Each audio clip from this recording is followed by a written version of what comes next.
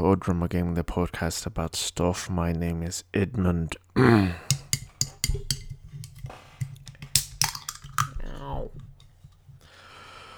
Sugar-free Red Bull to start the day. This episode is a bonus beat. I will be talking about Jurassic World Dominion. Towards the end of the episode, it doesn't really fall into the movies I talk about, which is movies based on video games, comic books, but it is, a big movie, a geek movie, I guess, movie that people are talking about. And I watched it in theaters yesterday with my wife, and I'm going to talk about it. But that's at the end of the episode. Right at the top, I want to talk about the Ghost Town podcast. So I've mentioned many times before that over the years, I have become a very hard podcast listener. The first podcast I listened to was Mousetalgia, a Disney podcast. I don't know. I was just looking to hear some Disney goodness, I guess. And I like the four hosts. I like their banter. I like their chemistry, and it was fun. It turned into a well-made podcast. Then over time, I just got too depressed and too cynical to be listening to a Disney podcast. So I started listening to Smodcast for a long while, hosted by Scott Mosier and Kevin Smith. And then, I found My Favorite Murder. I liked it at first a lot. And then they mentioned We'll See You in Hell, and then it was all over. I just listened to We'll See You in Hell on loop since 2016. And every now and then I try to break away from that pattern. And I would consider my second favorite podcast is Ghost Town Podcast, hosted by Rebecca Leib and Jason Horton. And they're one out of maybe 3 podcasts where I listen to the whole catalog. Not nearly as often as I do with We'll See You in Hell, but I go back and listen to the old episodes. Another one is Ghosting Around, hosted by John Kaysen and Kathleen DeRose. That one's a really fun one, but that one's defunct, unfortunately, but it's fun. Ghost Town Podcast, I really love the early episodes.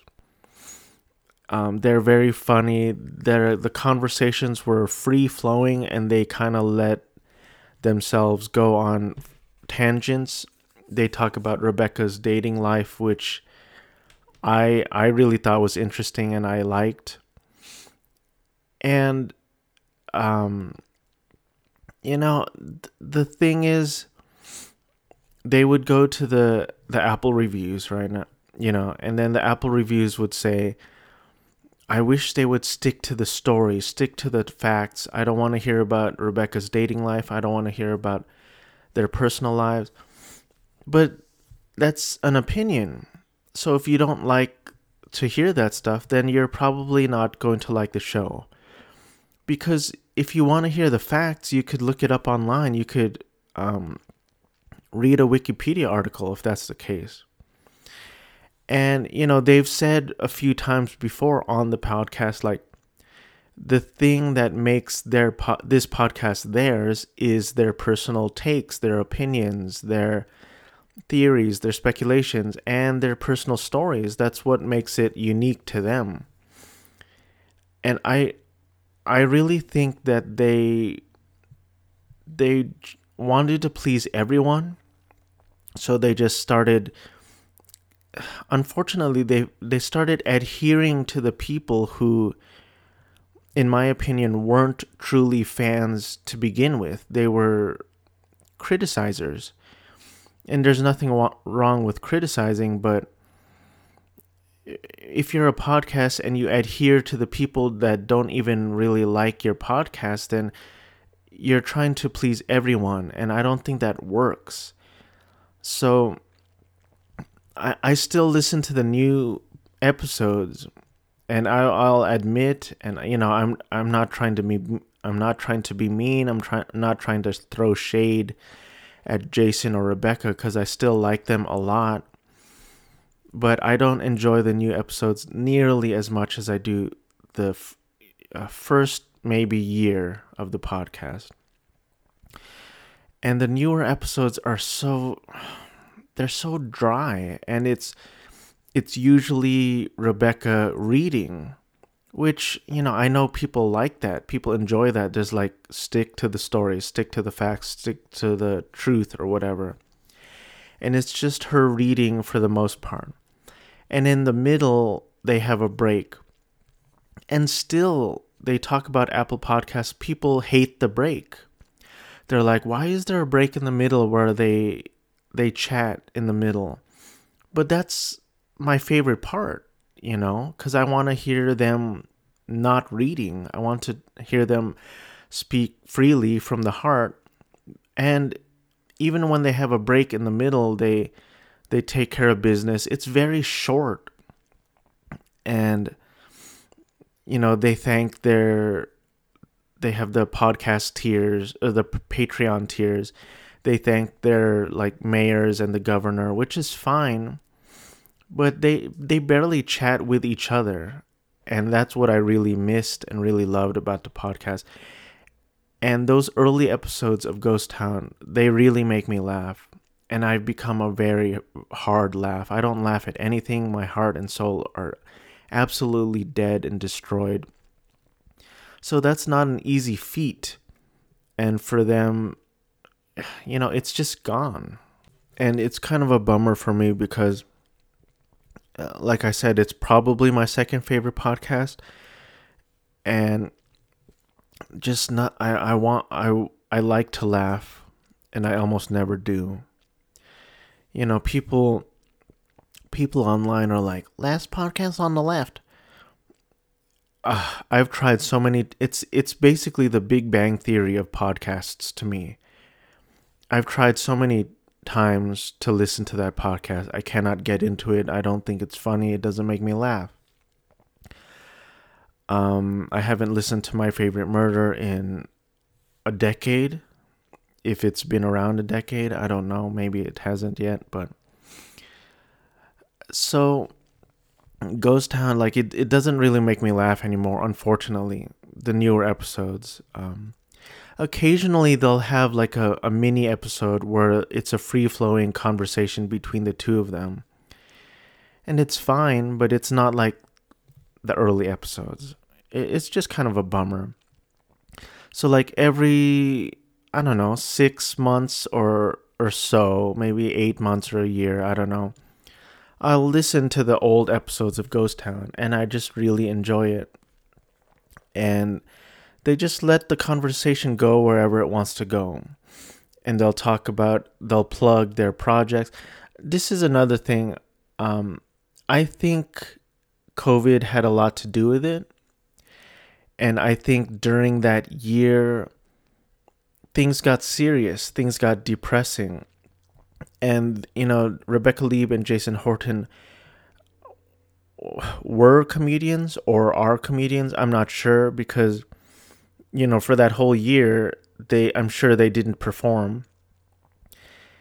And I emailed them once. I think Jason replied, and I told them, I love the old format. And basically he said, we try to please everyone. Actually, I don't want to speak for him. I don't remember what he said, but I wish they would go back to the old format.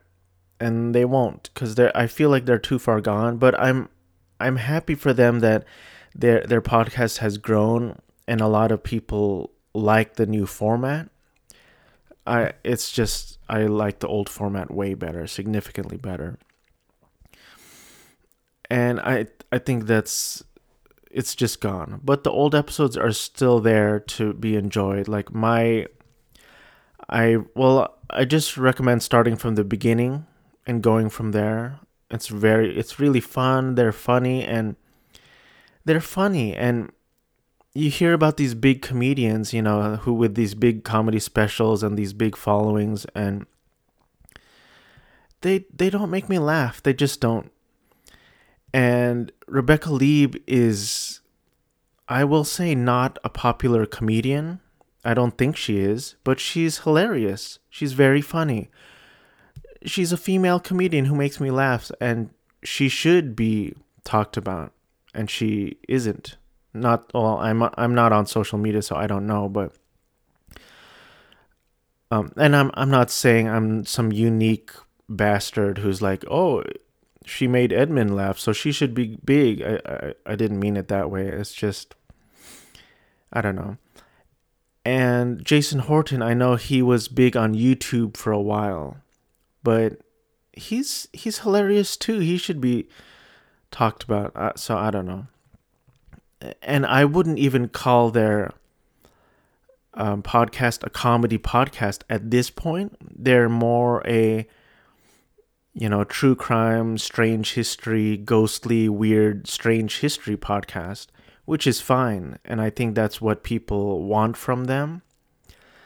But I highly suggest, like, Action Park is they're just talking about the sad, hard truths of the podcast, and they can't help but laugh because it's like that dark gallows humor of like gas seeping out from the rides, pelting employees with tennis balls.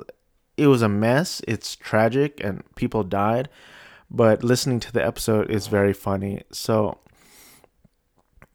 I've said that probably 80 billion times at this point. I repeat myself because I'm not good at speaking. I'm not eloquent. I don't enunciate my words. I should, but I don't. So go back and listen to the early episodes of the podcast. I still listen to the new ones. Rebecca talked about one about a Filipino folklore. And I showed it to my wife because my wife was born and raised in the Philippines. And Rebecca kept saying, Manananggal. And I guess the Filipino pronunciation is Manananggal. And my wife kept saying, like, oh, she's so cute. It was a fun episode. But again, it's just her speaking. Like, go back to the conversational. I mean, the podcast. This chair is fucking squeaky. The podcast formula that works for me, it's usually two people who are funny, who have good chemistry, and that's it. That's all you need. I don't really care about the subject of the podcast. I usually am there for the hosts. But there you have it. For the news beat, I was looking online. I couldn't find anything interesting that I even wanted to. There was one headline: will the new Ant-Man feature the young members of the Avengers along with Kang? And I was like, who the fuck is Kang? Is that the Teenage Mutant Ninja Turtles villain? But I believe that's Krang. So Newsbeat, I don't know. I'm kind of tired this morning. It's 6:12 a.m. on a Thursday morn, July 7th, 2020 of 2. And, I hope this episode finds everyone well. Probably not, though. I bet you're more depressed than I am, if that's possible. I want to talk about Metroid in the Gaming Beat. The Gaming Beat is the segment of this podcast where I talk about what I've been playing lately, and I want to talk about my personal history with the Metroid series, if you will. You can't do anything about it. Sit your ass down, shut the fuck up, and listen to me talk about Metroid. So I I got to the Metroid series late in the game. I want to say when I was mid 20s to late 20s, maybe 24. Who cares, you know? But I was born in the 80s, so I was born right when Super Mario Brothers came out. The original Legend of Zelda, the original Metroid, and I respect what those games did. Of course, I admire what they did. They were obviously hugely influential in contributing to the game industry, and elements of those games are still brought to games of today, which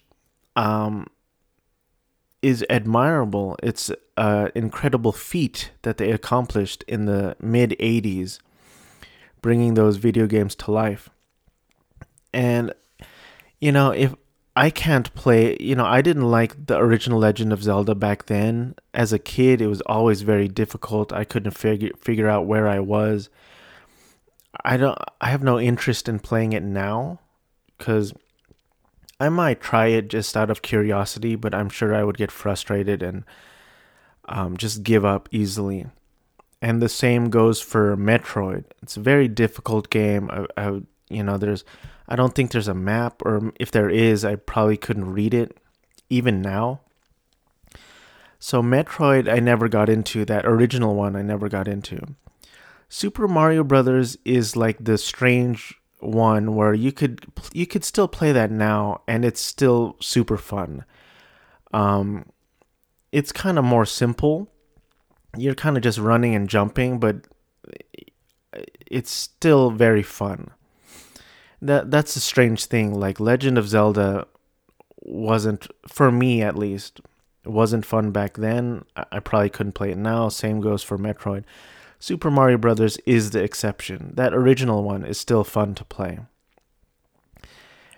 Super Metroid, I discovered, like I said, maybe when I was 24.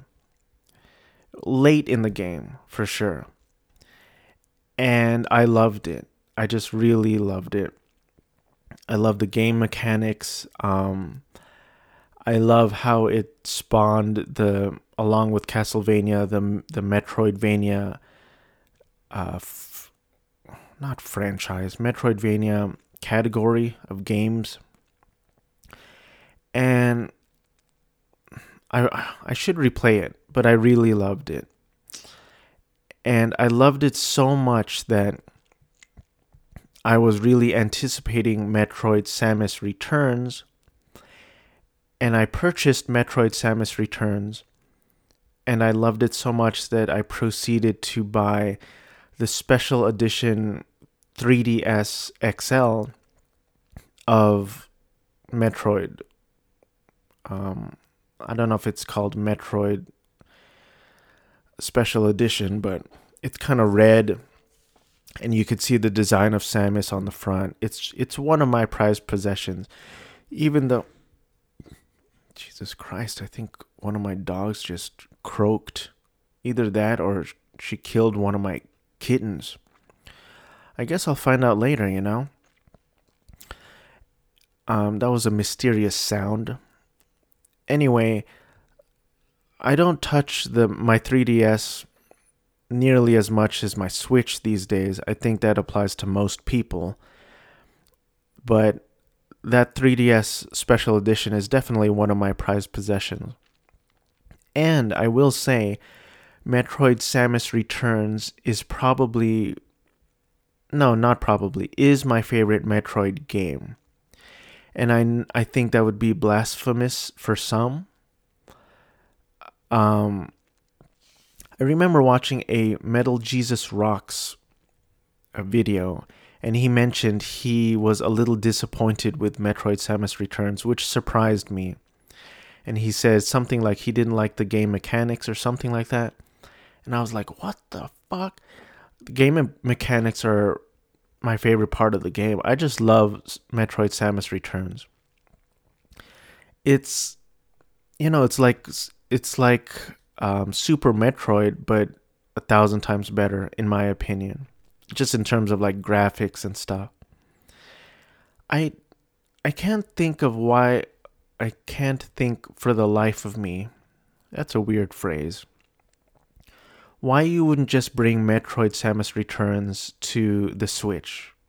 You know, I imagine it can't be that hard. I have no idea though. I'm not a fucking programmer, but one good reason of owning the Wii U at this point is that on my Wii U, I have Metroid Fusion and Metroid Zero Mission. And those games are super fun as well. Although I would put them at a rung below Super Metroid. So here's my tier of Metroid games. At the tippity top is Metroid Samus Returns. Slightly lower than that is Super Metroid. And then slightly lower than that is Metroid Fusion and Metroid Zero Mission. And then, at the biggity bottom is Original Metroid and Metroid 2 for the Game Boy in black and white, I believe, which I played a few seconds of out of curiosity and then stopped. I've never owned a Game Boy Advance, but I was happy that I got to play them on the Wii U. And that's, like I said, that's one great benefit of owning the Wii U at this point. Because I don't know how else you could play those games outside of owning a Game Boy Advance and owning those games. Which brings us to Metroid Dread. So, actually, I'll briefly talk about Metroid Prime. Metroid Prime is not my thing, unfortunately. And I know that would be blasphemous to a lot of people because they're very praised and people love those. People are excited about Metroid Prime 4. I bought the trilogy on, I think, the Wii U. Either the Wii U or the Wii. First person shooters are not my thing. They're just not.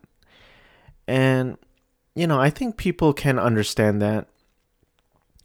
You just have your game genres that you gravitate towards and some that you just don't like. I tried it. I just don't like the format. It made me kind of dizzy. Which is kind of a weird thing to say. Like, you play games and first-person shooters make you dizzy? Like, what? And especially in a world where people loved your Call of Duties and all this stuff. It's not my thing.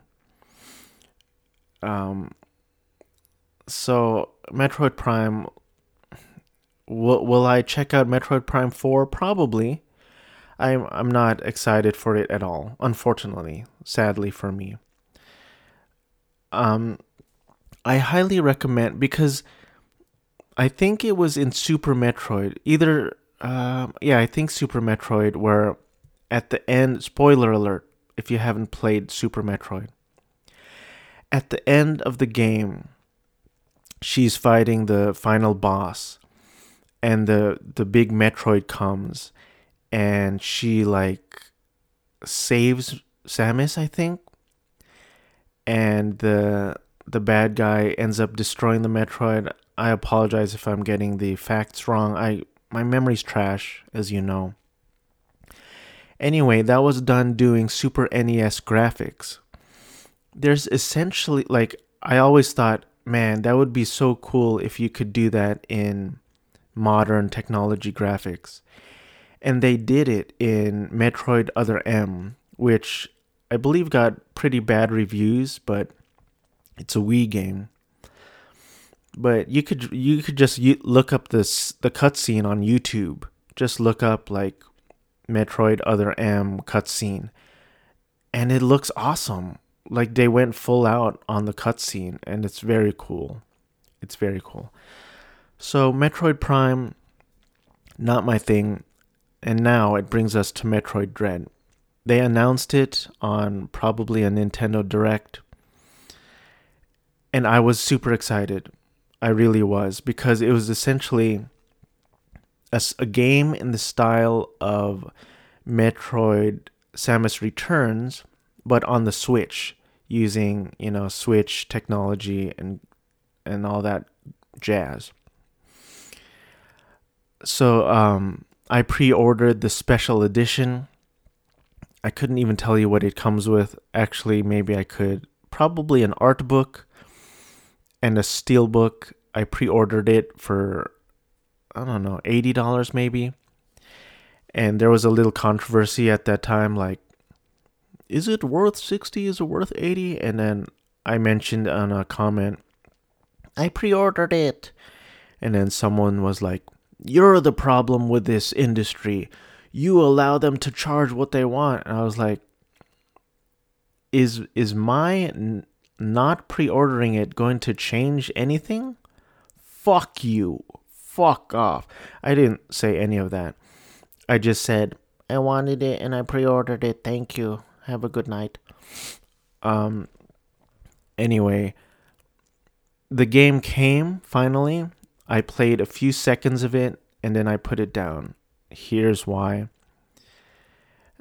I can only say my brain is fragile at this point. My mind is fragile. I suffer from depression, anxiety, all that jazz. Da-da-da-da-da-da. And I played it and I got chased by an Emmy robot and it terrified me. So I put it down. And my friend, Germsboro, I guess he can see when I'm online and what I'm playing on the Switch.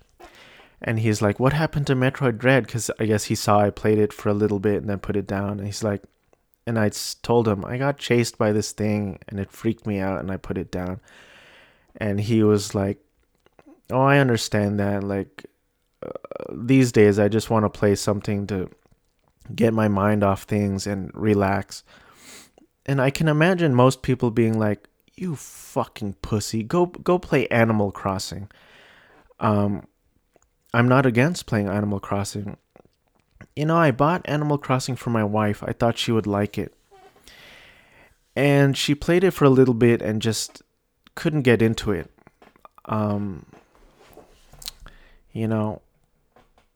She's kind of a bitch,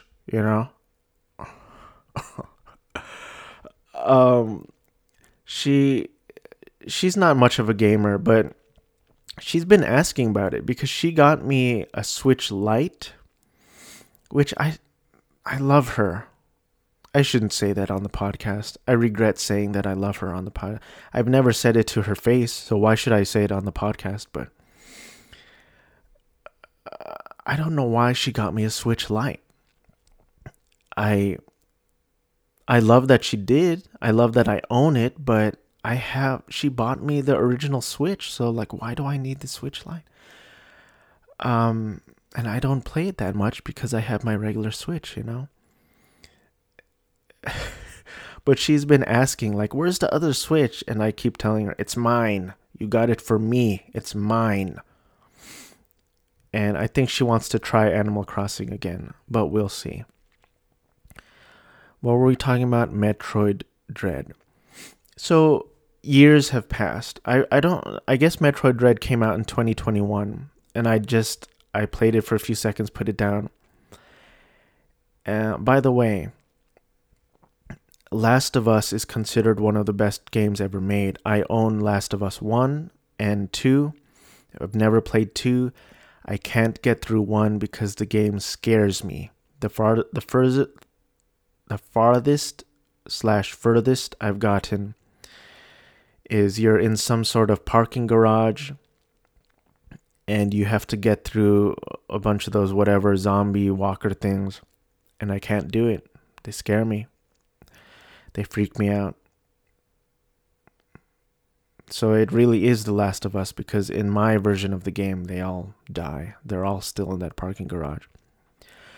I have a joke whenever I go to LA to the LA Convention Center, my joke is taking video of LA and being like, I thought that I entered the set of The Last of Us movie, but it turns out it's just LA. So Metroid Dread. The other day I got home from work. My brain was scattered. I won't say I couldn't sleep. I will say I didn't want to sleep. It was one of those things. I got home after work, super tired, took a shower, got into bed, didn't want to sleep. I'm like, I don't want to waste a day. I want to play something. But it's that thing where I don't know what to play. I don't know what to watch. Like nothing can hit the spot of whatever I'm looking for. So I tried, I looked up Metroidvania on the eShop. I downloaded a few games. And finally I'm like, I tried Donkey Kong Country Tropical Freeze, and I'm like, it's not hitting the spot. So I finally tried Metroid Dread again, and it finally hit. It hit me hard. And I'm like, oh, this is exactly... Jeez, that sounded weird. Oh, it sounded like... It's exactly what I wanted at that moment. And I went in Metroid Dread hard. And I love it. I'm not exactly sure how far I am at this point. I've been playing it for a few days.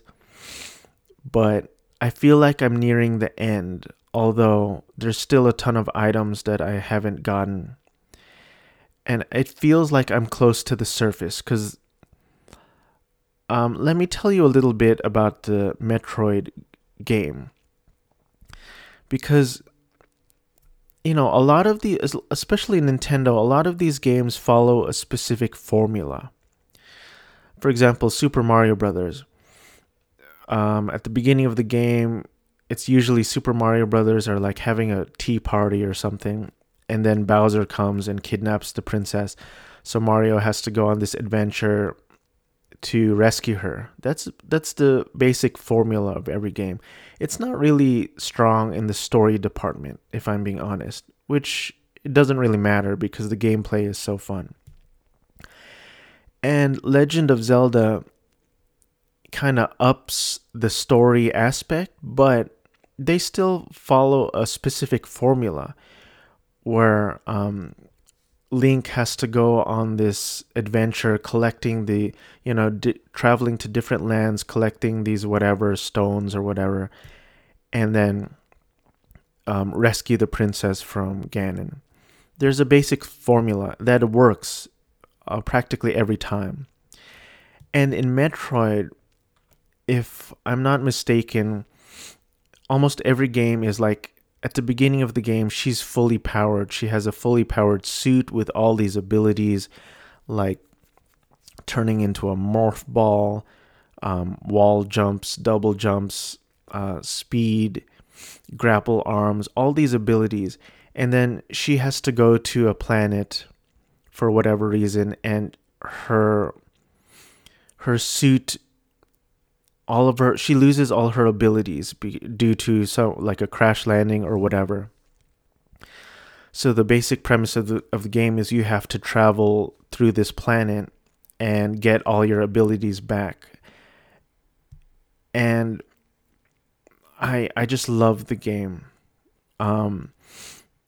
The thing about the game in my brain is that it can get difficult. I remember a moment in Super Metroid where you have to like run back and forth and then press down at the exact spot and then shoot upwards. And if you're off by an inch, you can't get through this path or you can't get a certain item. I don't care for that kind of stuff. It's cool in theory, but there's no way I'm going to figure that out without a walkthrough. And in Metroid Dread, so far I have not used any sort of walkthrough. I haven't looked anything up, which is good, and it's a good sign for me. Although, like, if I turn off the game for 5 minutes and then start it up again, I get completely lost. I'm like, I don't remember what I was doing. I don't remember where to go. And it can get frustrating, but it's also part of the charm and part of the coolness factor of the game, because you got to figure things out. You have to retread and retread and retread. But I'm really loving it, and it's so fun and so satisfying to get new abilities and revisit areas you've been before, but there is some sort of blockage that you couldn't access before, but now you can because you have a new ability. And at first the Emmy robots freaked me out because they chase you and they're super powerful. So the only options you have are to hide or run away. And eventually you get this phantom cloak that's basically like a Harry Potter invisibility cloak.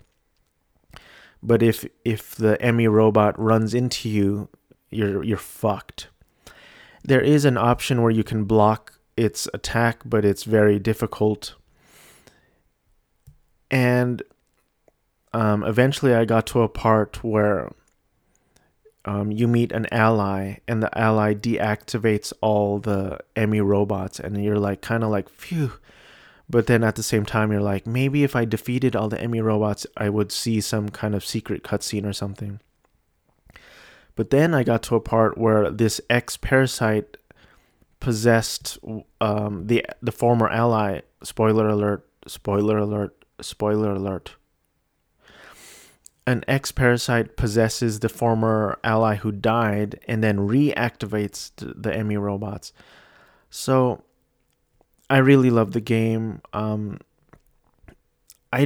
still think, as of right now, I probably like Metroid Samus Returns more than this one. Just, it's hard to top that one because I loved it so much. But we'll see. I haven't finished it yet. I've been talking like 30 minutes about Metroid. It's fine. In my opinion, it's fine. But I highly recommend Metroid Dread. I hope they make 1 million more of these games in this format. Because like I said, first person isn't doing it for me. And that is the basic format of the original game of Super Metroid. And people obviously love it. Metroid Dread is the highest selling Metroid game. Is that true? Did it outsell the Metroid Prime? Let me look that up. All right, I Googled it. Google brought me a website called steamplayers.com, and the headline is Metroid Dread sales past those of Metroid Prime. This means there's a brand new gross sales hallmark for Metroid Dread, and it seems prefer it. What the fuck? It seems prefer it beat previous. Oh god. Anyway, Metroid Prime was at 2.82 million copies sold, and Metroid Dread is at 2.9 million copies bought worldwide. I love this, and nothing against Metroid Prime. It's not for me, but I'm happy for the fans that Metroid Prime is successful. But I just hope that Nintendo sees this, and Metroid Dread is a game that was released in 2021. It did well. It became the highest grossing Metroid game. And I hope they realize, like, people want a 2D slash 3D, whatever you call it. I don't even know the terminology. Platforming, whatever, action adventure game. Because to me, well, I don't have a pulse. I don't have any sort of finger on the pulse in terms of gaming news or anything. I live in a bubble, a Metroid bubble, if you will, and I'm happy in my Metroid bubble. But it feels at this point that the 2D Metroid format is kind of an underdog to the Metroid Prime, because Metroid Prime got a trilogy and they're making a Metroid Prime 4. And Metroid Dread is the first original platforming 2D whatever since I think Metroid Fusion, which is, how long ago was that? 2002. So that's 19 years. So Metroid Dread is a sequel to Metroid Fusion. I'm trying to look at the phrase. It is the first original side-scrolling Metroid game since Metroid Fusion. And Metroid Fusion came out in 2002. I hope you guys enjoy me using the calculator app on this podcast. 2021 minus 2020. Oh, God. You would think a grown-ass adult would know how to subtract 2021 minus 2002 without having to use a calculator. Yet here we are. 19 years. So in between the 19 years, maybe I'm getting my timeline incorrect, but Metroid Prime got a full trilogy. And it took him 19 years to make a sequel to Metroid Fusion. I hope Nintendo's like, oh, people must want a Metroid, a 2D side-scrolling platformer Metroid. Anyway, let's move on. Sorry if that was boring. Sorry if my interests and passions bore you. I'm sorry. All right, I apologize. I'm trying my best here. That's not true. It's simply not true. Edmund's sad stuff. Don't tell my wife, but I purchased a PS Vita. I was curious about it. I got it. I'm not even sure what games I want for it, but I'm excited. And you should be too. Let's move on to Jurassic World Dominion. Jurassic. What about Cretaceous World? I think this movie is racist against other dinosaur periods, Why is it focused on Jurassic, is my question. Jurassic World Dominion is a 2022 American science fiction action film directed by Colin Trevorrow, who co-wrote the screenplay with Emily Carmichael. Where to begin with this fucking movie? Let's start with Colin Trevorrow. Let's look at his filmography. Reality show, documentary, never heard of it. Safety Not Guaranteed. I didn't realize that he directed it. I did not like Safety Not Guaranteed only because, Jesus Christ, the film received critical acclaim for the performances, screenplay, and Trevorrow's direction. Since its release, it's been hailed as one of the most influential films of the 2010s.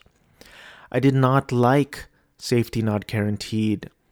The main reason is because I thought Mark Duplass played a fucking weirdo in this movie.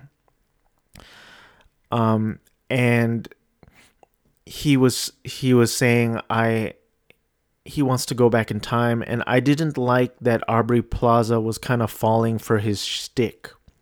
And she was kind of like being nice to him. I'm like, this guy's a fucking weirdo. That's what I took from the movie. Apparently most people disagree. 91% approval rating.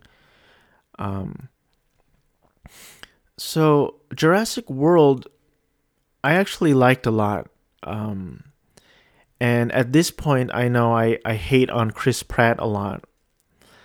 But Jurassic World was before I hated Chris Pratt. And I actually liked him a lot in that movie. I like Bryce Dallas Howard. And Jurassic World, I thought was very fun. And let me see how... So Jurassic World came out in 2015. I'm curious to see when Jurassic Park 3 came out, 2001. So there was a 14-year gap between Jurassic Park 3 and Jurassic World. Who is Joe Johnston? I don't... Oh, he made Captain America the First Avenger. Directed, I should say. So I like Jurassic World. You know, I'll get a little more into that later. Jurassic World 2, Fallen Kingdom, I liked less than Jurassic World. I can barely remember it. I know Pat Walsh described it as a haunted house with dinosaurs. And I guess rich people were bidding on dinosaurs to do whatever they want with them, either, you know, just to own as pets or to study or to research or to turn as in weapons. I don't remember. I remember there was a sad Brontosaurus scene, I think. And I like Daniela Pineda. We talked about her on when I talked about Cowboy Bebop, which to this day I still have not seen episode 9 and 10 of Cowboy Bebop live action on Netflix. I will say that, where's the fucking cast? Wikipedia. I hated this was my introduction to Justice Smith. I hated his character in Jurassic World Fallen Kingdom. I remember hoping that his character would die a terrible dinosaur death. And then when I first saw his character enter the frame in Jurassic World Dominion, I was highly disappointed to find out that his character survived. Maybe that's a little cruel. Who cares? Who cares? So Jurassic World Fallen Kingdom, I forgot about that whole cloning plot, and I couldn't describe it if you had a gun to my head. I forgot about that whole plot line. So let's get to Jurassic World Dominion. This movie is not good. And it amazes me that a movie with like this big of a cast, this much money behind it, $185 million budget. I mean, look at this.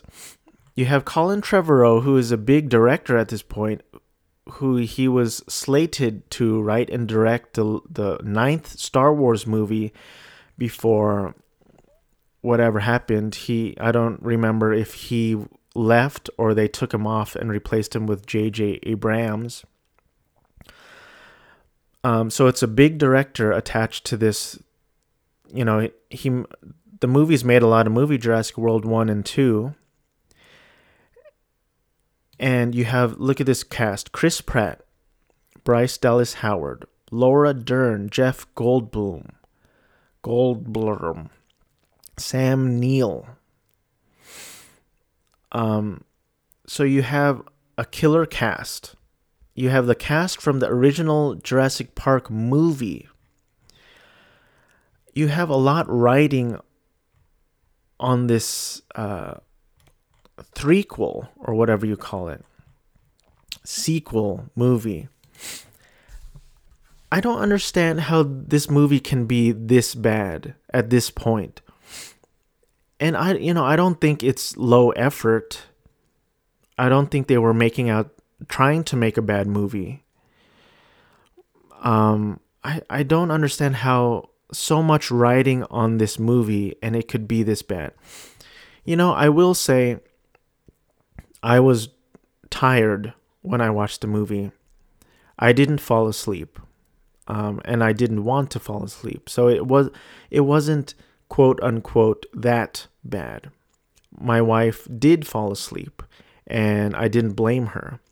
I believe she fell asleep at the point where, they go to Malta and there's kind of a chase scene with Bryce Dallas Howard. Claire is with DeWanda Wise, Kayla. They're in a truck trying to go to the plane, and Chris Pratt's on his magic motorcycle, of course. And she fell asleep. I'm like, good on you, cheers. I asked my wife about it, and she's like, it's not fun. It's not really exciting. It's kind of boring. There's just, I don't know, there's something extremely lacking about the movie. It felt, I told my brother that it felt overstuffed, overcrowded, bloated, padded, convoluted. I don't know, I'm almost in disbelief that at this point in this franchise, I don't think it was low effort, but it felt kind of low effort. And if I had to blame something, I would blame the writing. Because obviously the actors can act, and at this point, and at the same time, you're acting against tennis balls or whatever, and the dinosaurs are kind of doing most of the quote-unquote acting in the movie, I guess. But that these actors can act. But one character I really didn't care for was Campbell Scott, who I believe played Dr. Richard Parker in The Amazing Spider-Man and The Amazing Spider-Man 2. He was taking some weird, bold risks in this performance that did not pay off at all. He was just completely weird to me in this movie. I didn't like him. I didn't like his character. I didn't like his performance. And he's basically playing Richard Parker if he was a bad guy, a scientist type. And at the beginning of this, I wish there was more Daniela Pineda in the movie.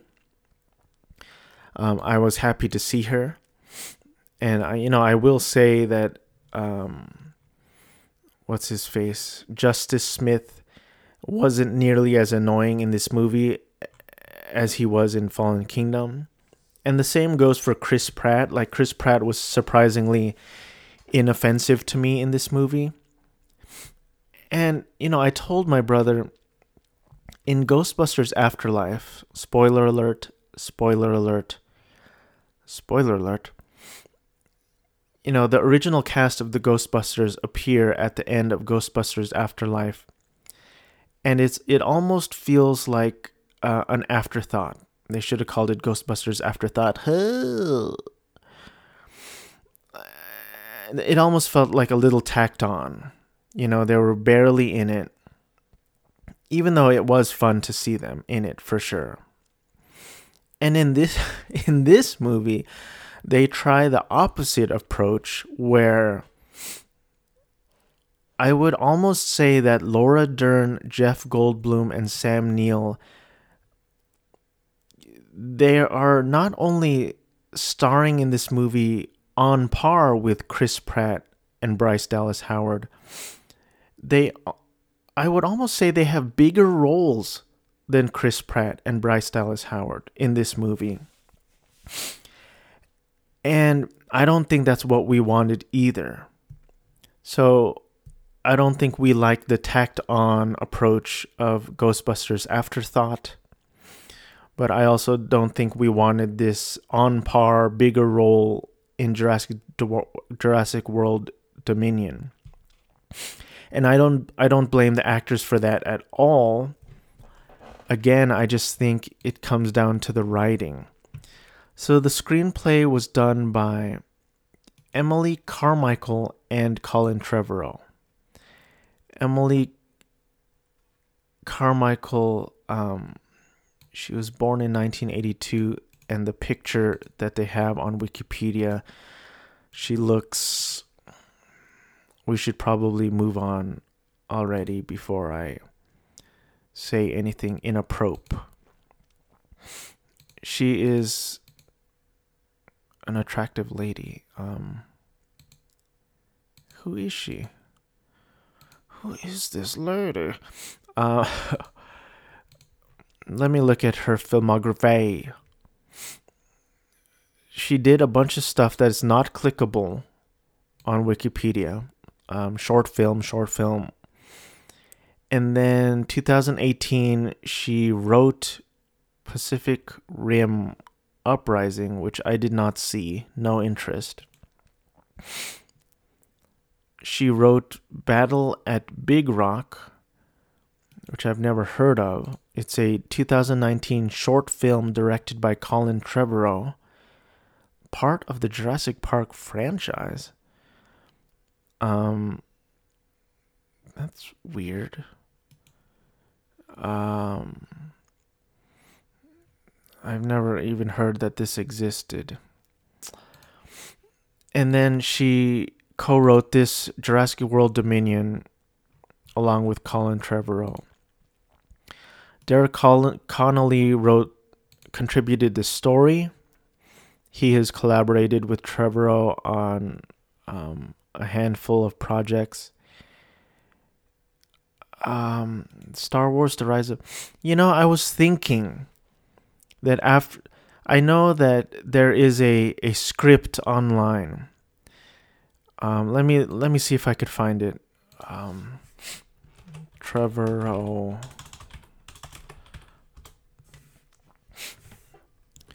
There is a script online. Oh, here it is. Star Wars Duel of the Fates. Is that it? The original draft of the third film in the Star Wars sequel trilogy. So I haven't, I've glimpsed through that. I haven't read through it thoroughly. There is the original script that Colin Trevorrow wrote for the ninth Star Wars film. And people were really disappointed in The Rise of Skywalker. I wasn't. I kind of liked the movie. I need to rewatch it.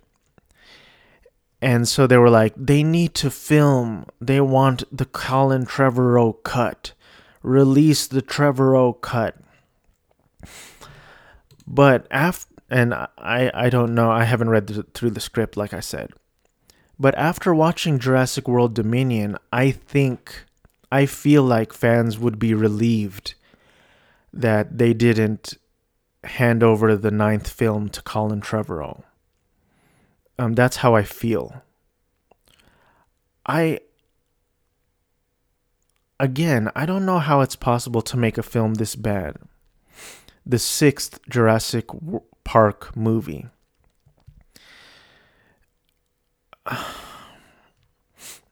I don't even know how to crack into the movie. Like, I've talked about the cast, the director.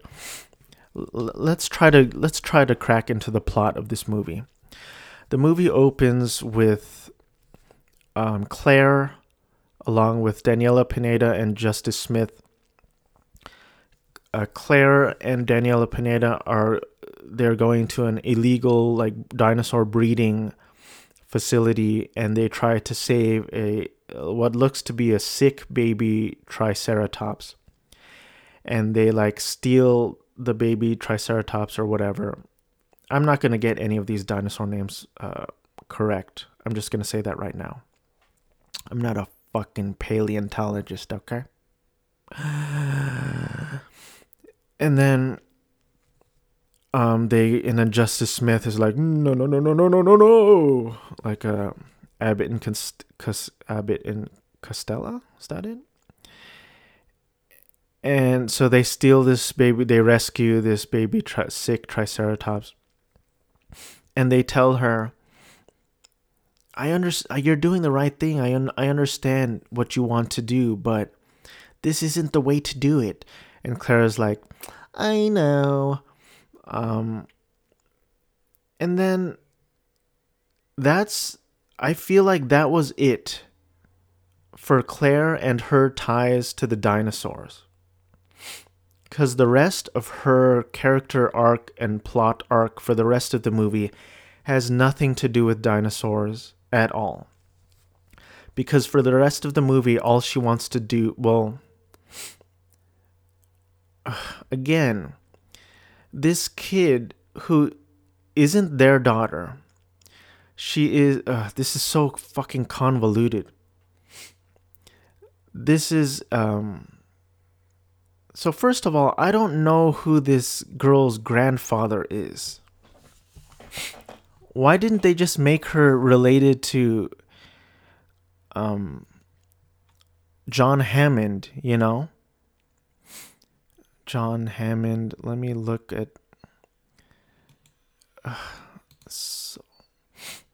why didn't they just make her related to John Hammond? Because she's not related to John Hammond. She's related to her grandfather, Lockwood.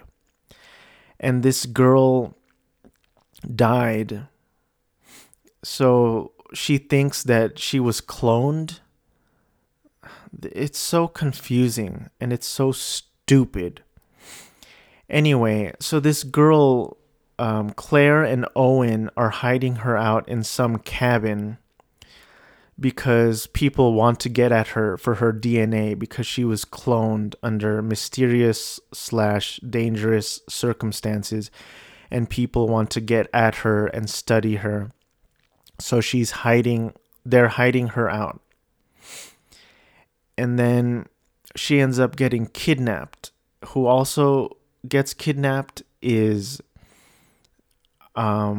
Blue's child dinosaur. Blue is a velociraptor, as you remember from Jurassic World. Blue's really kind of the star of the show, in my opinion, at least in that first Jurassic World movie. She now has a kid through immaculate conception, I guess.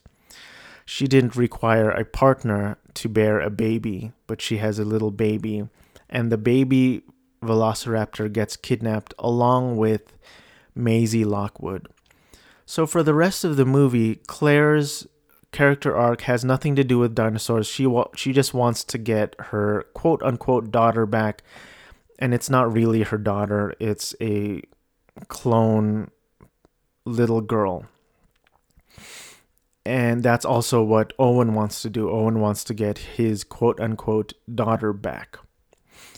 Meanwhile, a large chunk of this movie is dedicated to mutated crickets or mutated grasshoppers. Let's just call them mutated locusts or locusts.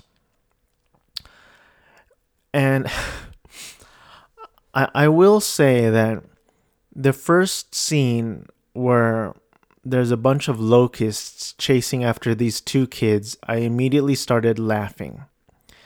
I was like, look at these two dumbass kids running from a bunch of grasshoppers. And they're like screaming and crying for their lives, and I was laughing. It reminds me of a video I saw online a while back of a young boy in a young boy in a McDonald's play area, and he's stuck in there alone, and there's all these birds that are coming in to attack him, and he's screaming and trying to shoo them away, and he's like, hey, get out of here, or whatever. And I'm sure it was traumatic and terrible, but also it made me laugh to this day. And so a large chunk of this movie is dedicated to these mutated gigantic locusts that are eating all the crops. They're devastating these crops. But surprisingly, they don't devastate the rich people's crops who plant biosyn seeds. What an interesting and creative name, biosyn. And then so Laura Dern comes to investigate, and the owner of the farm or whatever, she's like, we had no one else to call. And Laura Dern's like, well, yeah, most people in my position with my expertise, they won't even come out if it's not related to dinosaurs. So Laura Dern's like, well, that's weird. I wonder if biosyn has anything to do with these mutated gigantic locusts. So she contacts Dr. Ellen Grant. Keep in mind, there's no sort of heroic entrance to the return of these iconic Jurassic Park heroes. They're kind of just there. They just show up on the screen. Maybe there was a slight swelling of music for Ellen Grant, but barely. And then Laura Dern goes over to Ellen Grant, and she's like, I need your help with these locusts. And he's like, sure. Because he has no family, he has no attachments. He is so desperate for sex that he's going to follow this woman to the ends of the earth. She's like, hey, you want to look at some crickets? And Dr. Ellen Grant is like, oh God, please, yes, anything you want. So they end up going to biosyn. And biosyn is this gigantic, technology, dinosaur DNA facility in the mountains of Italy, I guess. You have to get there by plane and subway, apparently. And I don't know. It's not easy to get there. And Laura Dern got an invite from her old friend, Dr. Ian Malcolm. So she brings Dr. Ellen Grant, whose balls are bluer than the ocean, and they go over to biosyn, and they meet up with Jeff Goldblum. And I gotta say, this scene with the cappuccino scene was one of the weirdest scenes I've ever seen in a movie. The cappuccino machine is trying to make a cappuccino, and it's loud.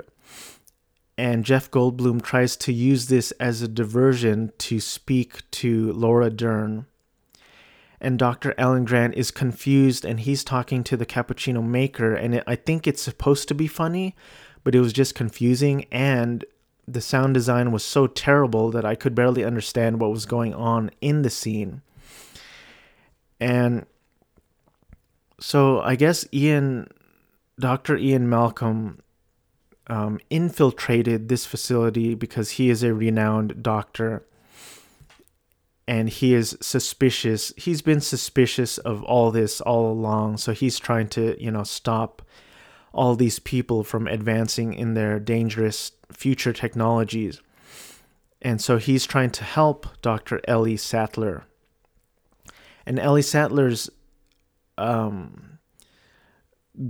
mission is trying to get DNA from a locust inside of this facility so she can compare it with the DNA of the locust she found outside And when they find out that it's the same, they know that Biosyn is responsible, and they're trying to control the food supply. Because if they can destroy all the crops, but the rich people can keep their crops, blah, blah, blah, blah, yada, yada, yada, yada. And so when they kidnap this Maisie Lockwood, they bring her to Biosyn because they want to study her. And then Dr. Henry Wu shows up, who I believe he was a bad guy in previous sequels, and now apparently he's a good guy. I don't remember. So Maisie Lockwood ends up at Biosyn, and she tries to escape, and she names Blue's daughter Beta. And then she runs into Dr. Alan Grant and Dr. Ellie Sattler, and they try to escape. And then meanwhile, Bryce Dallas Howard ends up in Malta. And she meets an American in a dangerous place. And for some reason, she goes, "You're American. I need your help." That scene was fucking bizarre. And they meet for 2 seconds, and Claire Dearing is already spilling out her whole story to this woman. And then after 2 seconds, Kayla Watts decides to help her. That was a real logic hole for me, and that really bothered me, but that eventually was resolved later. So I'll get to that later, but at first they meet for 2 seconds and she's already like, what's her name? I can't get these names right. Claire is running away from these dinosaurs, and she ends up falling on a truck. And then Kayla says, "Hold on," and she immediately helps her.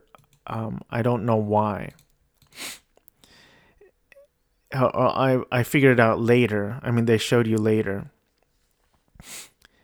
And then the thing with Chris Pratt and the hand. It's like, why is your raising your hand up gonna stop a fucking dinosaur charging at you? You know, if you raise your hands a few degrees up, it's a Hitler salute. I bet that was their intention. Do you think Jurassic World is a hidden agenda for Hitler? You think so? Could be. I mean, they're raising their hands so hard, it's almost like the Hunger Games 3-finger salute up in this bitch. Like, I don't know. It was so weird. Like, Tyrannosaurus Rex charging at you. Hey, quick, everyone, raise your hand up timidly. Hiya. It's ridiculous. And then so Owen and Claire end up on the plane along with Kayla, and they're trying to fly to Biosyn. Again, has nothing to do with dinosaurs. They just want to get their daughter back. And then eventually Kayla reveals, or like Owen asks her, "Why are you helping us?" or whatever. And she's like, "I used to do this thing purely for money. And then when I saw your daughter, I saw them take your daughter. And when I saw her picture, I realized I couldn't do nothing." And I'm like, okay, fine. That cleared up the huge logic hole that I didn't like from before. And then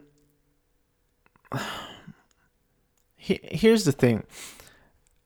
I tried showing the original Jurassic Park to my wife, and she thought the beginning was very boring, and we shut it off.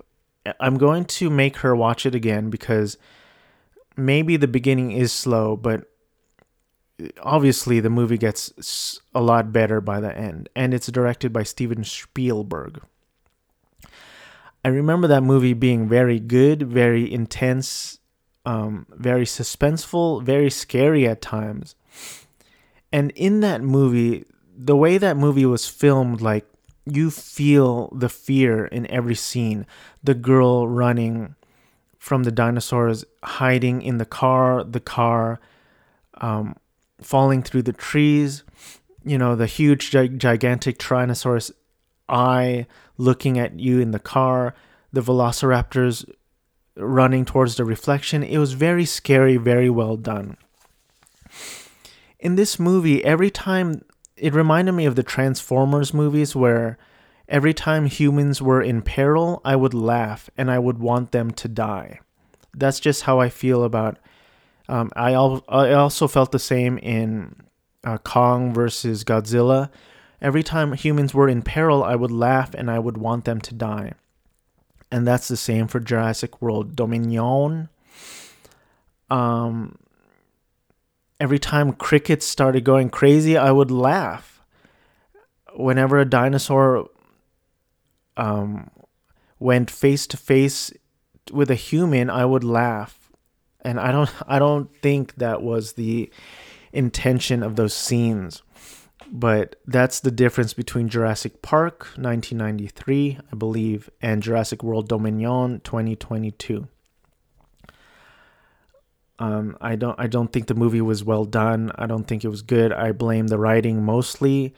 And it's weird because this is a good director, so I don't know how or why this movie went south. And it also reminded me of, like, I liked the show Community for a while. I thought it was funny, very creative. There's a lot of classic moments in that show. I remember watching, because they changed the format a bunch. That was kind of the charm of the show. And I remember watching a mockumentary episode, and it didn't make me laugh at all. And I started to feel sorry for the actors. I was like, man, these actors, they just gotta say, dogs barking. They just gotta say what's on the page, and it's almost like you could see the tears behind their eyes. Like, I don't want to say these words. The script is bad, but I am an actor, and this is, I just got to say the words on the page in order to get paid. And that's how I felt about this movie. Like, these are good actors, but they just got to say the words that are on the page in order to get paid. And I can just imagine them, like, thinking, man, the script is really bad, but what can we do? And then I can imagine the actors going to lunch break, and they're like, man, what have we gotten ourselves into?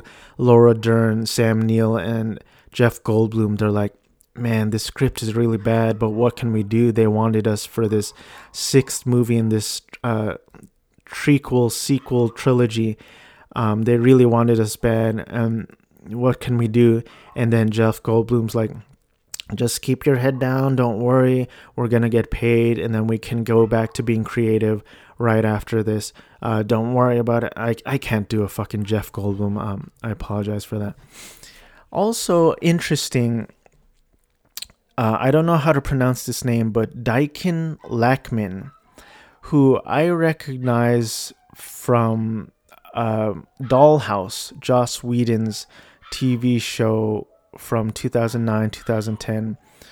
I didn't think she wasn't a very good actor, unfortunately. Like, she tried. I could see she was trying in Dollhouse. Fucking dogs. Jesus Christ. So I saw her in this movie, Daikin Lackman, and she played Soyona Santos, and I thought she was fine. It wasn't like an amazing performance, but I liked her in Dollhouse, even though I didn't think she was very good. For some reason, I don't know, I like her presence, I guess. And I was kind of happy that she still stuck it out and she's still working. And she got a part in this big movie. She's also in Baymax. I guess they have there's a TV show on Disney Plus. I wasn't sure if it was shorts or an actual TV show. apparently there was a Big Hero 6, the series, from 2017 to 2021. How did I miss this? Anyway, so where was I in the plot? So, Dr. Ellie Sattler and Dr. Alan Grant and Maisie Lockwood escape from the facility. They're using this kind of subway thing, and then Dr. Lewis Dodgson shuts off the power, so they have to get out. So they're, fighting through dinosaurs again, and then Dr. Lewis Dodgson fires Dr. Ian Malcolm, and then he leaves in a truck, and he's helped by Ramsey Cole. And Dr. Ian Malcolm gets in a truck and ends up saving Dr. Ellie Sattler and Dr. Alan Grant and Maisie Lockwood. And then they get in an accident, and then they end up meeting up with Owen, Claire, and Kayla Watts. So now there's 7 of them. I believe 7 of them. There's weird scenes like I mentioned in Jurassic Park. You could feel the tension, like really feel the tension, like each second of like the dinosaur slowly walking past, reflections and eyeballs, close up on eyeballs, and it was so well done. In this movie, like Claire and Dr. Ellie Sattler are trying to get to some sort of panel to press a button, and there's like crickets, and Dr. Ian Malcolm is like, why don't you guys just sprint? And there's like a few seconds of them being grossed out by the crickets, and Dr. Ian Malcolm's like, just run. And there's just like no tension. And they do that 5 billion times in the movie. There was an intense scene where Maisie Lockwood is climbing up a ladder, and the Tyrannosaurus Rex or the Gigantosaurus Rex or whatever bites on this, tries to bite Maisie Lockwood, but there's kind of like this barricade, and it's kind of intense. One of the rare good scenes in the movie. And then it ends up destroying the barricade, and Maisie Lockwood climbs the rest up. And then there's no like suspense, like, oh, how are the others gonna climb up the ladder? It's just, this movie felt rushed. It felt low effort. It felt like, who cares? It felt like, let's just grab the cash and run. And I know I've said it a billion times before, but I don't blame the actors. I just blame the writing. Maybe I blame the director. But again, he's a good director, so I this movie just baffled me. So the 7 of them, they end up back at Biosyn, I guess.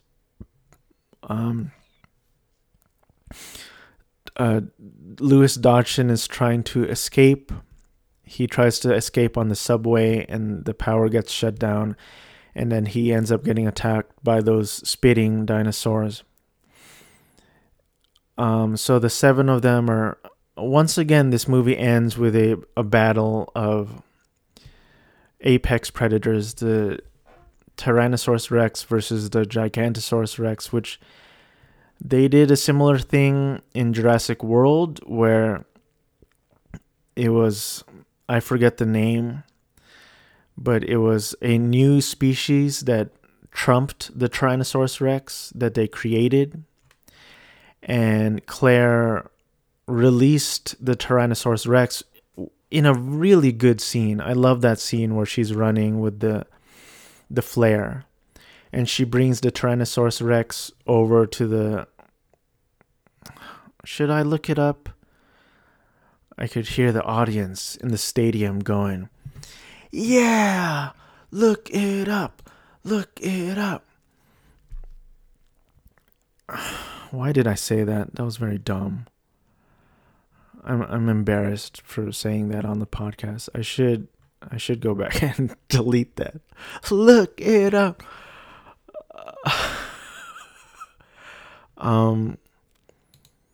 Of course, why would it be blue?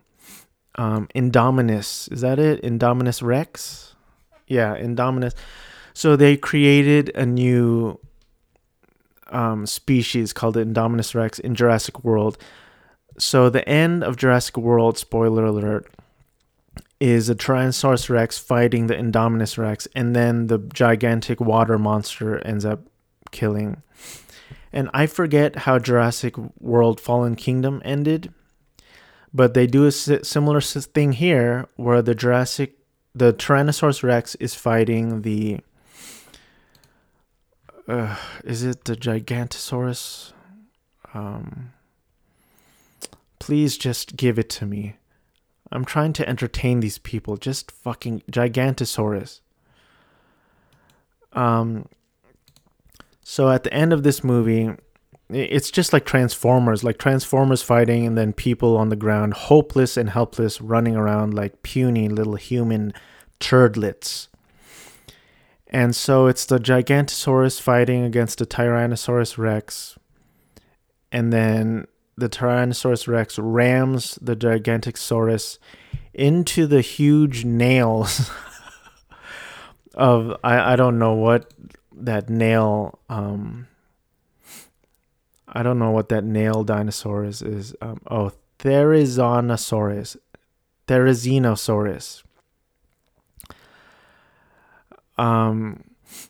So the Gigantosaurus ends up dying, and then the Tyrannosaurus Rex roars or whatever. And then the group, according to Wikipedia, the group escapes with Wu in a Biosyn helicopter. That's right. There's 8 of them because Wu is like, I'm a good guy now. Please trust the Asian. Stop Asian hate. Okay? 2 Wongs don't make a right. 2 Wongs make a white. The group escapes with Wu in a Biosyn helicopter.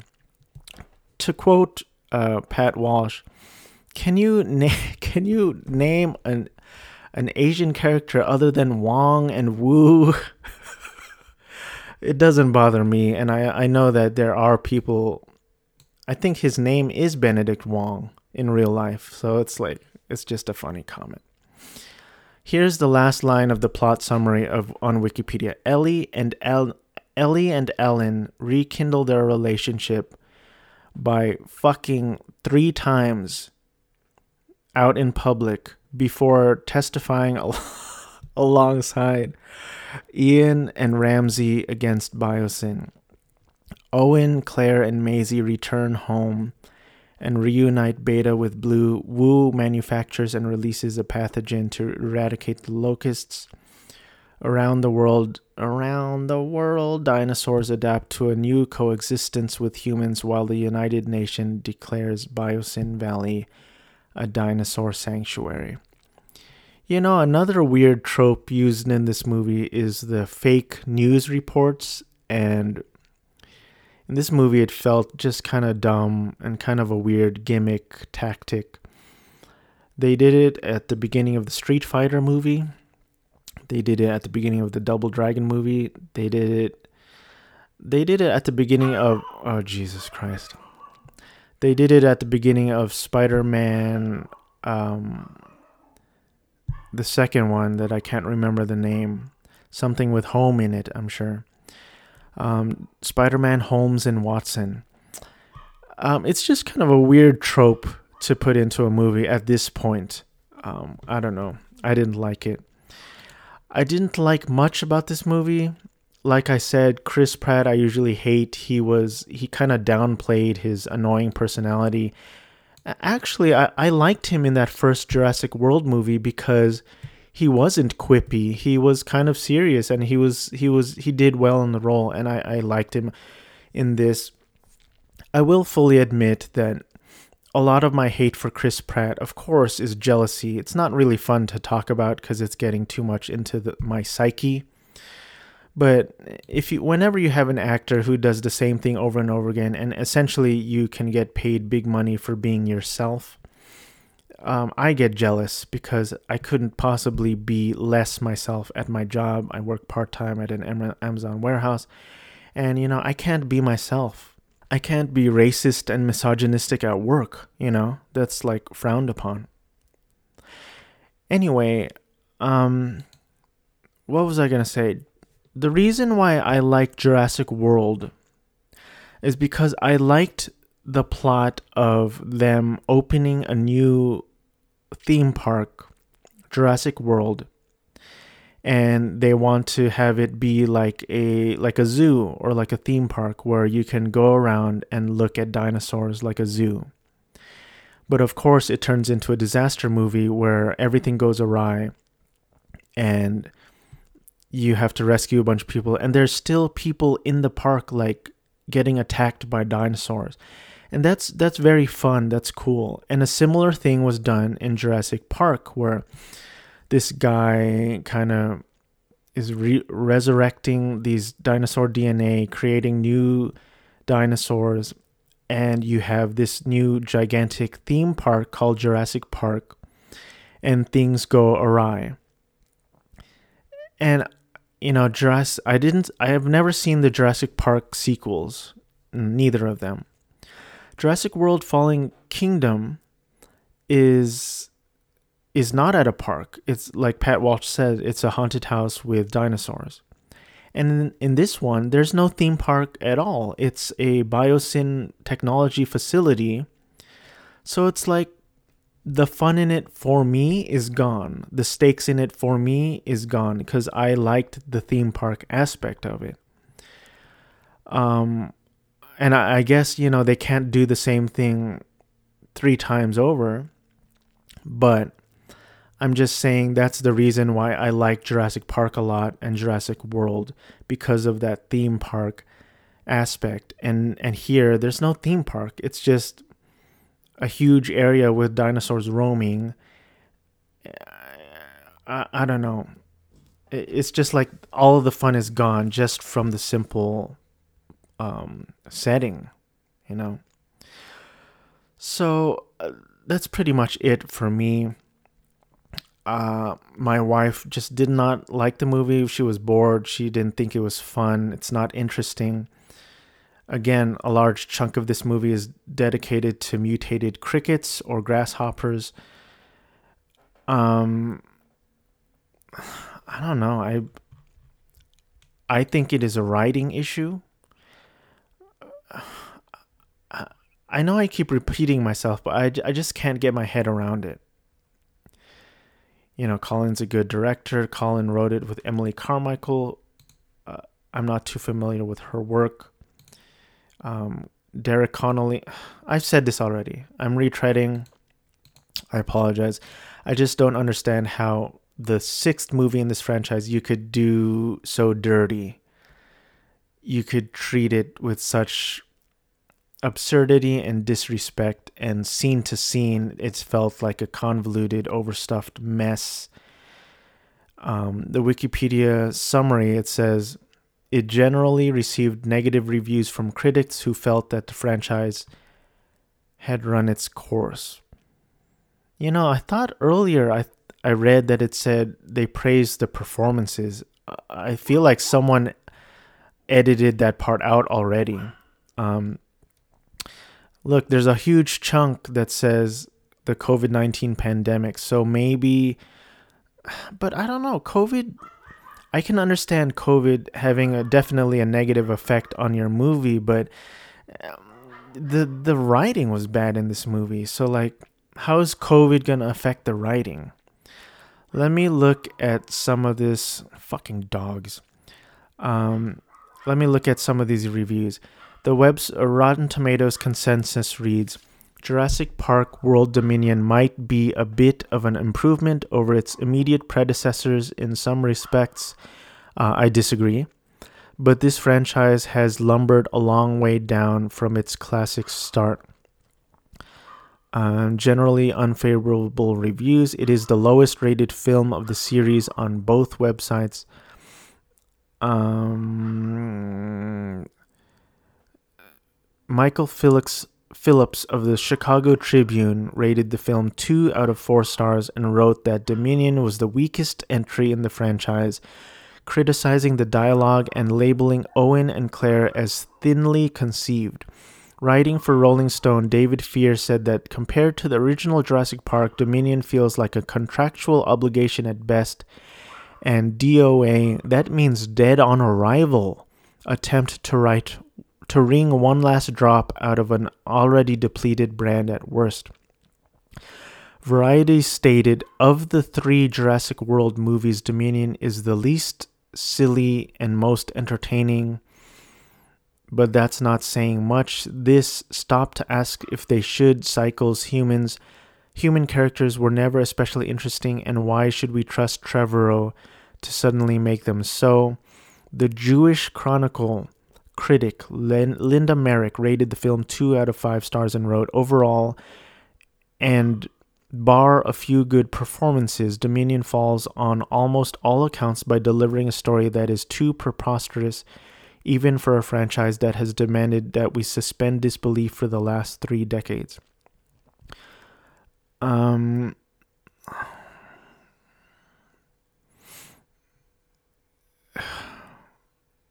think that's all I got.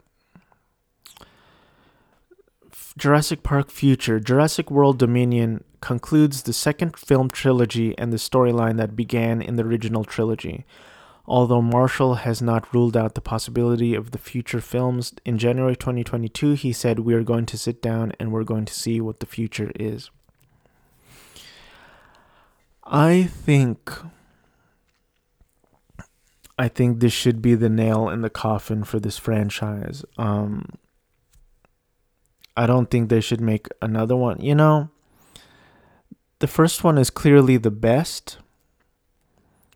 I should watch the second and third one. I like Jurassic World, but at this point it's done. But you know that humans are terrible and stupid, so the budget was $185 million, and the box office was $834 million. So, like, if a movie makes that much money, do you think they're gonna do the common sense thing and not make another one? Of course they're gonna make another one. Let me see. Highest grossing 2022 films. No, not number one films. So this is the highest grossing films of 2022. Number 1, Top Gun Maverick. Awesome. Doctor Strange in the Multiverse of Madness. Awesome. Jurassic World Dominion. Not awesome. That's number 3 in 2022. The Batman. Awesome. The Battle at Lake Changjin 2. Haven't seen it. Fantastic Beasts, The Secrets of Dumbledore. Very low interest. Sonic the Hedgehog 2, not awesome. Uncharted came out this year? Uncharted, not bad. The Bad Guys, haven't seen it. Minions, The Rise of Gru. Damn, that just came out. July 1. 6 days ago. And it's already the 10th highest grossing film of 2022. I have a feeling they're going to make more movies in this franchise because, you know, if it makes money, they're going to make more. Which is kind of a bummer, you know? It kind of sucks because, but I don't know. I think they should end it. They should just end it, but they won't. They won't. They should. If they return to this, they need to get someone better than Trevorrow, I guess, or someone who cares. I don't know. I forget if I mentioned that I think that fans who were rallying against the Rise of Skywalker, they were probably relieved that Colin Trevorrow didn't get to make his movie, because I think I did say that. I did say that. My memory's terrible. By the way, they showed a bunch of trailers before the movie, and let me try to recall some of them. There was one movie, I believe the title is Fall, and they don't really say any plot. It was a teaser, but the camera is basically going upwards and upwards and upwards along this super tall, like shadily, flakily made tower. And there was a person holding a rope, and another person was tied to that rope, and she lets go of the rope. And it's just called Fall, and then it says dropping soon. I don't know. The panning of the camera going up, up, up, up. I thought it was a CGI movie.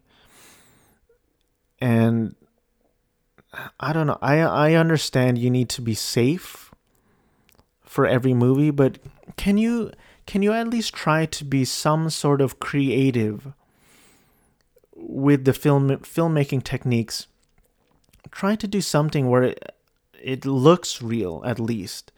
Because when I know it's CGI, when it's so CGI that it looks like a CGI movie, then the tension is all gone. Like when I clearly know that you're not 1,000 feet up in the air, and this is all CGI, and I get it. I know that Sandra Bullock probably wasn't in space while filming Gravity, or maybe she was. I don't know. I understand you need to be safe, but can you?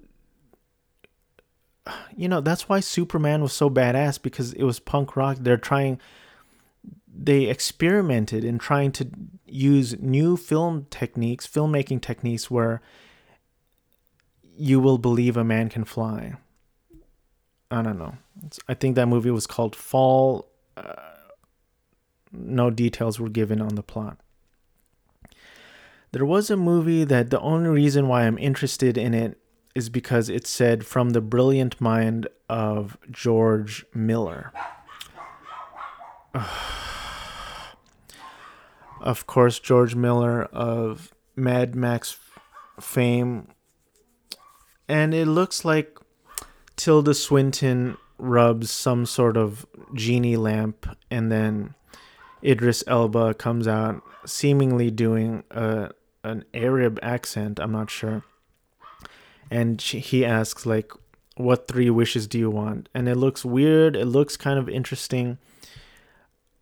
If it wasn't made by George Miller, I probably wouldn't be interested. But because it is, I am slightly interested. I can't think. There's this animated movie. It might as well be called The Karate Dog, because it stars Michael Cera as a karate dog and Samuel L. Jackson as Mr. Miyagi in dog form. I couldn't tell you the title of it, the actual title, but basically it's The Karate Dog. And like, why? At this point in your careers, or Michael Cera's lack of a career, why would you make this movie? Why? It's basically Kung Fu Panda except dogs, Kung Fu Dog, Karate Dog. I can't think of any other trailer that we see.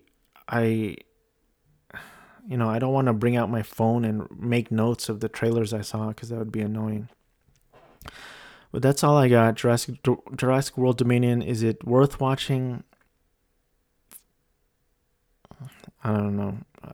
It passed the time. And I didn't think it was terrible, or one of the worst movies I've ever seen. I just thought it was pretty bad, considering the money and the budget and the caliber of director and actors that were in it. It was not good. Not great, not good. If you like Final Fantasy VII, please check out youtube.com/odddrummergaming. If you like drums and video games, please check out youtube.com/drumj8. Thank you for listening. I hope this podcast finds you well.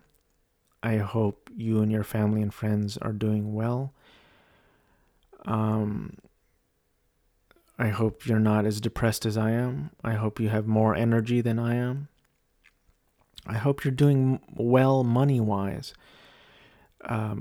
I hope you have jobs that are fulfilling and creative, and you're not just a paper pusher, pencil pusher. Thanks for listening. I hope your pets are well and thriving and healthy. And by the way, say hi to them for me.